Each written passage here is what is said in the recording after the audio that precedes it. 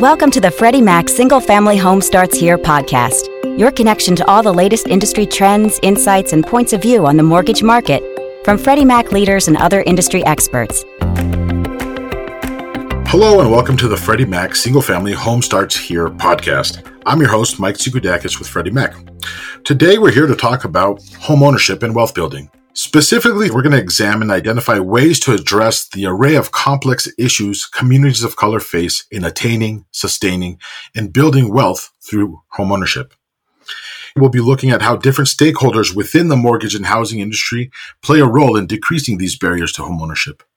With that, I am so pleased to be joined by Casey Keir, Assistant Commissioner at Minnesota Housing, and Tamala Thurman, Director of Freddie Mac Single Family's Equitable Housing Team. Thank you both for joining me. Thank you so much. Glad to be here. Thanks, Mike. I'm happy to be here as well.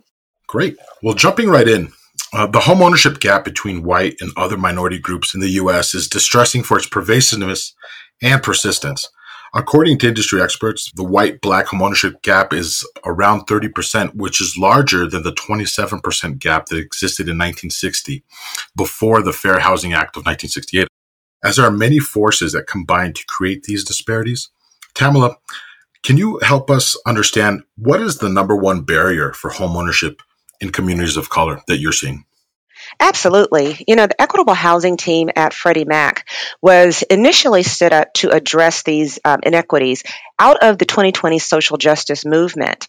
There are a lot of issues that really came to surface, and we're really looking at intentional ways of addressing a lot of these inequities. And as we look at the home ownership gap, and we look at home ownership as a key way for Black families and Latino families to build wealth, it is imperative to look at these barriers. So we've broken this down into 4 pillars in the equitable housing space, looking at appraisal disparities and valuation gaps, increasing financial literacy and homeownership education throughout the country, addressing the barriers to homeownership that you're talking about, as well as looking at anything that is going to affect homeownership for Black and Latino families. And as you stated, down payment assistance and looking at getting into a home, it's just the funds and the availability of money to get into a home. Just to give you a little bit of information, when Black families go to purchase a home, they generally put down less than 10% as a down payment. Latino families generally put down less than 5%. So it really accentuates the fact that down payment is a major factor and a barrier to getting into a home. When we look at our first-time home buyers, 28% use some combination of down payment assistance and gift from a family member or friend. So really, it is incumbent upon us in the industry to understand the impact of down payment and how we can assist these Black and Latino families in attaining it. Those numbers are definitely concerning, and I think it's extremely important for us in the housing industry to understand. And as a mission-based organization, Freddie Mac focuses on 3 key areas to provide liquidity, stability, and affordability to the mortgage market. But as you just mentioned, our commitment to closing that homeownership gap for Black and Hispanic communities, it has also created this intentional focus on how we view these areas through the lens of equity. So Tamala, can you share a little bit about the equity in housing plan that you and your team have been working on? How do you intend to work across the industry to make some change? We have been given a directive by our regulator, the FHFA, to come up with a 3 to 5 year strategic plan to address and to overcome these inequities. And some of those tactics will include increasing housing supply, affordable housing supply, increasing access to credit, as well as doing that through special purpose credit programs and the development of strategic opportunities to get Black and Latino families into homes. And I know that there have been some really excellent strides by Casey Keir and her organization, the Minnesota Housing Organization, to really address this in her community. And so I'm really excited to hear about some of those tactics as well, because we as an equitable housing department at Freddie Mac, we are going to partner with stakeholders across the country and across the industry to really make these connections and to make sure that they are effective at the ground level. Thank you. Yeah. So HFAs play an extremely important role. Casey, turning to you. Can you briefly describe your role at Minnesota Housing? Sure. I just want to start out a little bit by talking about housing finance agencies and what they do. Housing finance agencies are really mission-focused financial institutions that provide housing opportunities for individuals and families that just aren't easily served by the private sector. So this would include low and moderate income households, underserved populations, including Black, Indigenous, and communities of color, persons with disabilities, or also certain geographies that may be underserved. In addition, housing finance agencies may also deploy federal or local resources in the event of changes in market conditions, such as we saw through the foreclosure crisis, or the federal stimulus funds that are coming out for households that are financially impacted by COVID-19. We may also deploy resources in the event of natural disasters, such as tornadoes, hurricanes, or floods. I'm excited to share that from a Minnesota housing standpoint, we're celebrating our 50th anniversary this year. Our vision at the agency is that all Minnesotans live and thrive in a stable home that they can afford in a community of their choice. At Minnesota Housing, we work to prevent and end homelessness. We finance the development of new homes. We improve existing homes for both rental and homeownership options. We support homeownership through financial wellness and homebuyer education and counseling.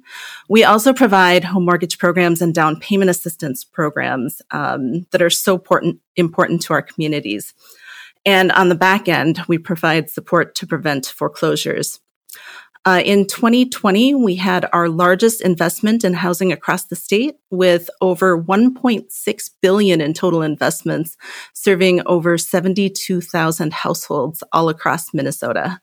Wow, that's really very impressive. To get into Minnesota a little bit, in particular, Minnesota has the largest Black-white homeownership gap in the country. Casey, given all the recent social unrest in the state, can you discuss how your organization is focused on housing equity? Sure, I'm happy to do that. Minnesota has the third highest homeownership rate in the nation at almost 72%, but we also have one of the worst homeownership disparity gaps, with white households owning at a rate of 76.9%, while people of color own at a rate of only 43%, a disparity gap of 33%. And for Black homeowners, they only own at a rate of 25%, which is a disparity gap of 51%. And as you mentioned, the largest in the nation. This disparity has been consistent over time. It's changed slightly. We saw some improvement before the Great Recession and lost ground during the foreclosure crisis, and we're just starting to see recovery. I also think that it's important to note that intentional racist policies and practices created these disparities, and it's only through intentional efforts will we begin to close that gap. So some of the actions that we've seen in Minnesota included discriminatory lending and appraisal practices that you mentioned earlier, redlining, building highways through thriving neighborhoods of color, and racial covenants and deed restrictions placed on properties that limited who could purchase homes in specific neighborhoods and communities. The University of Minnesota sponsored a project called Mapping Prejudice that mapped out areas in Minneapolis where racial covenants on homes existed, and it's really eye-opening. I would encourage everyone to learn more about it. You can just do a search for Mapping Prejudice or Jim Crow of the North. The encouraging news is that through intentional efforts, I do believe we can chip away at the gap.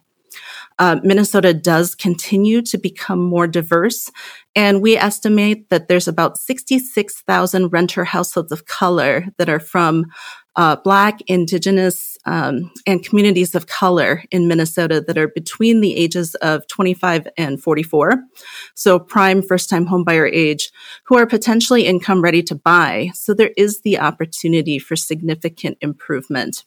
Minnesota's been a focus throughout the nation since George Floyd was murdered in Minneapolis just about a year and a half ago. This and other events around the nation brought to the forefront the inequities that people of color face, inequities in income, health, education, housing, and especially in Black and Brown communities. So one of the key objectives at Minnesota Housing is to create an inclusive and equitable housing system. First, we're making lending to Black, Indigenous, and communities of color a top priority at the agency. We also have identified a strategic goal that by 2023, 40% of our first-time homebuyer mortgages would go to households of color. With that in mind, we're working to address systemic barriers to homeownership and develop programs that help to remove those barriers. So, for example, to address some of the savings and credit barriers, we created a homeownership capacity program. It's an intensive multi-year one-on-one financial wellness coaching program for people that are further out from homeownership and just need more help than just homebuyer education and counseling. The providers that we work with are from trusted, diverse community nonprofit organizations. This program has been very successful. Since the program started, about 85% of program participants are households of color, and about 60% of the people that complete the program were able to buy a home within a year. That's really awesome, Casey. It's really exciting to hear that Minnesota Housing is being very intentional about reaching out to communities of color and really trying to close the homeownership gap. You know, one of the things you mentioned about the program and that we totally agree with at Freddie Mac, especially in the equitable housing space, is that expanded financial education and that hand-holding and education is going to push sustainable home ownership. And that's really the important piece, that it's sustained. We don't want to see something happen again that happened in 2008 with the housing bubble where people really didn't understand what they were getting into. So I really applaud your efforts in educating the community. Can you tell us a little bit more about the program and how it functions? Sure. We actually have two different levels of homebuyer education and counseling and financial wellness. So the first program that we have is that homeownership capacity program. So that's really for people who have a goal of homeownership, but they really have more barriers. So they may just either have no credit, or they may need some credit repair. They may be first-generation homeowners or home buyers that just don't have the knowledge or know where to start the process. And so we could be working with them for anywhere from 6 months to up to 3 years to really have them work one-on-one with a financial coach that will work with them to address their individual barriers and come up with a plan and budget to help them be successful in homeownership. And then the other program is our homebuyer education and counseling program, and that includes classes and one-on-one counseling that really help people understand and work on the mortgage lending process, as well as helping them understand the long-term expenses and responsibilities of homeownership, to your point, to really get to that successful, sustainable homeownership. That's great. Hey, Tamala, I had a question for you based on what we were talking about with these special programs that help financially to a specific segment of the population. You mentioned special credit purpose programs. Can you expand on that a little bit in terms of what that means to Freddie and what we're doing about that?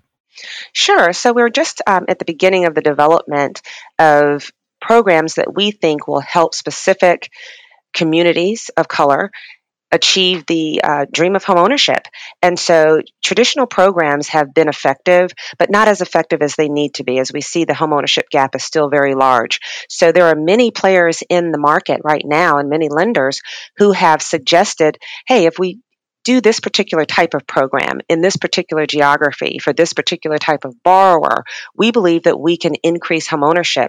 We want to be able to entertain some of those programs and to be able to buy some of those products to expand liquidity in the market for communities of color and underserved markets, in addition to traditionally redline communities. Casey talked about how some of the policies in Minnesota and Minneapolis have been segregation policies that have legally allowed redlining and the marginalization of certain communities. So anything that's going to be curative in this aspect, we certainly want to explore it and see if there's something that we can do to support additional lending in these communities. So that's what we are looking to do in our 3 to 5 year strategic plan. That's great. That's great. And I want to switch back to you, Casey. Anecdotally, I've heard that most loan officers say it takes about 10 to 15 minutes into an initial conversation with a borrower for them to know whether or not they qualify for a conventional loan or a FHA loan or a Federal Housing Administration loan. Can the same be said for an HFA loan? Is the level of awareness among lenders and loan officers the same as other mortgage products from your view? From my view, it really should be, because we are just doing the traditional lending products and following the lending guidelines. So it shouldn't be any different. I think one of the things that I'd like to talk about is our homeownership programs at Minnesota Housing and how we've been able to serve households of color. So last year, we had our highest production year ever. We provided first mortgage financing of over $1 billion for over 5,000 households. Almost 35% of those loans went to households of color, which was double what the industry was doing at just 17%. So as I mentioned earlier, our goal for the next year is to reach 40% to households of color. While we as an agency have seen some success at reaching communities of color, we are only 6% of the overall mortgage market in Minnesota. So that's where your question in getting to lenders and their willingness to work on housing finance agency programs, we're really doing industry standard mortgage products. We do have access to products that are specifically available to HFAs. However, they're following the industry standard mortgage guidelines. So there shouldn't be any hesitation or any argument in not doing them.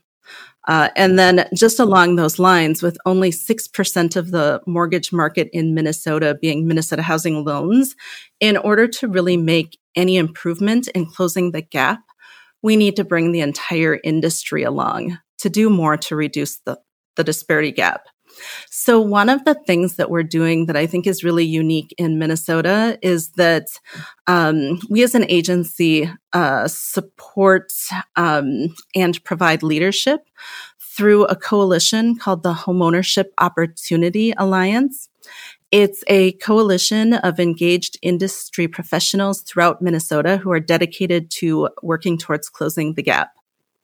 The ultimate goal is really to collaboratively develop partnerships, programs, resources, and identify best practices to create systemic change that advance equity in Minnesota. So we have over 150 individuals from 50 organizations that actively participate in the HOA. That includes leaders in local, state, and federal government, lenders, real estate professionals and associations, and philanthropic and nonprofit organizations. We've really been doing an active outreach campaign called Get Ready, Be Ready. Our market, like many other markets across the country, is really experiencing a shortage of housing inventory. And with home prices continuing to creep up, it's getting a little harder for new first-time homebuyers, but the interest rates are still at historic lows. So we still think it's a great time to buy, and many homes are still affordable within our market. That's awesome. One of the things that Freddie Mac is also trying to do to support the market and really open up the opportunity to work with organizations such as Minnesota Housing and other housing finance agencies is to try to standardize and work with the industry to standardize the process. We understand that sometimes, we talked about loan officers being reluctant to engage. But if the process is standardized, we believe that will make it that much more easy and conducive to the utilization of the product. So, Casey, can you talk a little bit about those efforts as well and some of your activities there? Sure. And I'm glad you brought that up because I think, sometimes we hear that housing finance agencies can be difficult to work with because programs and processes vary from state to state. And I do think that it is important to know that that's true and that many state housing finance agencies have different funding sources, different programs. There's also different levels of state and federal resources that are used. And most importantly, markets are different, and state HFAs design programs that are based on their state and community needs. That being said, state housing finance agencies do work together through the National Council of State Housing Agencies. And through this national organization, we share and develop best practices. We share information on our programs, on what's working well, what we're seeing within our own markets. And we look for ways to align where possible. So one of the examples of this is through a down payment assistance standardization project that Minnesota Housing has been involved with a number of other states, along with Freddie Mac. You know, our hope for the future is that having access to these programs will become much easier, and that more Black and Latino families will take advantage of these programs and these the down payment assistance funds that are available in the market. It's so important to get it out there because we know that the down payment can be a barrier and the education is needed. So it's really exciting that you are participating with us and helping to develop these strategies for the future. Yeah, thanks. We're happy to do it and happy to be a part of the project. Thank you, Tamala and Casey, for joining us today. And thank you all for joining and tuning in.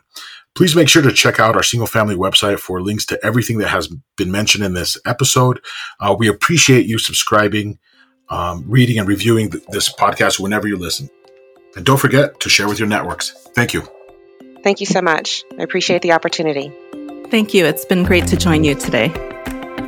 Thank you for listening to the Freddie Mac Single Family Home Starts Here podcast. Stay tuned and subscribe to catch additional interviews with key industry leaders and experts. Home Starts Here is available wherever you listen to your podcasts. We appreciate you rating, reviewing, and sharing with your network.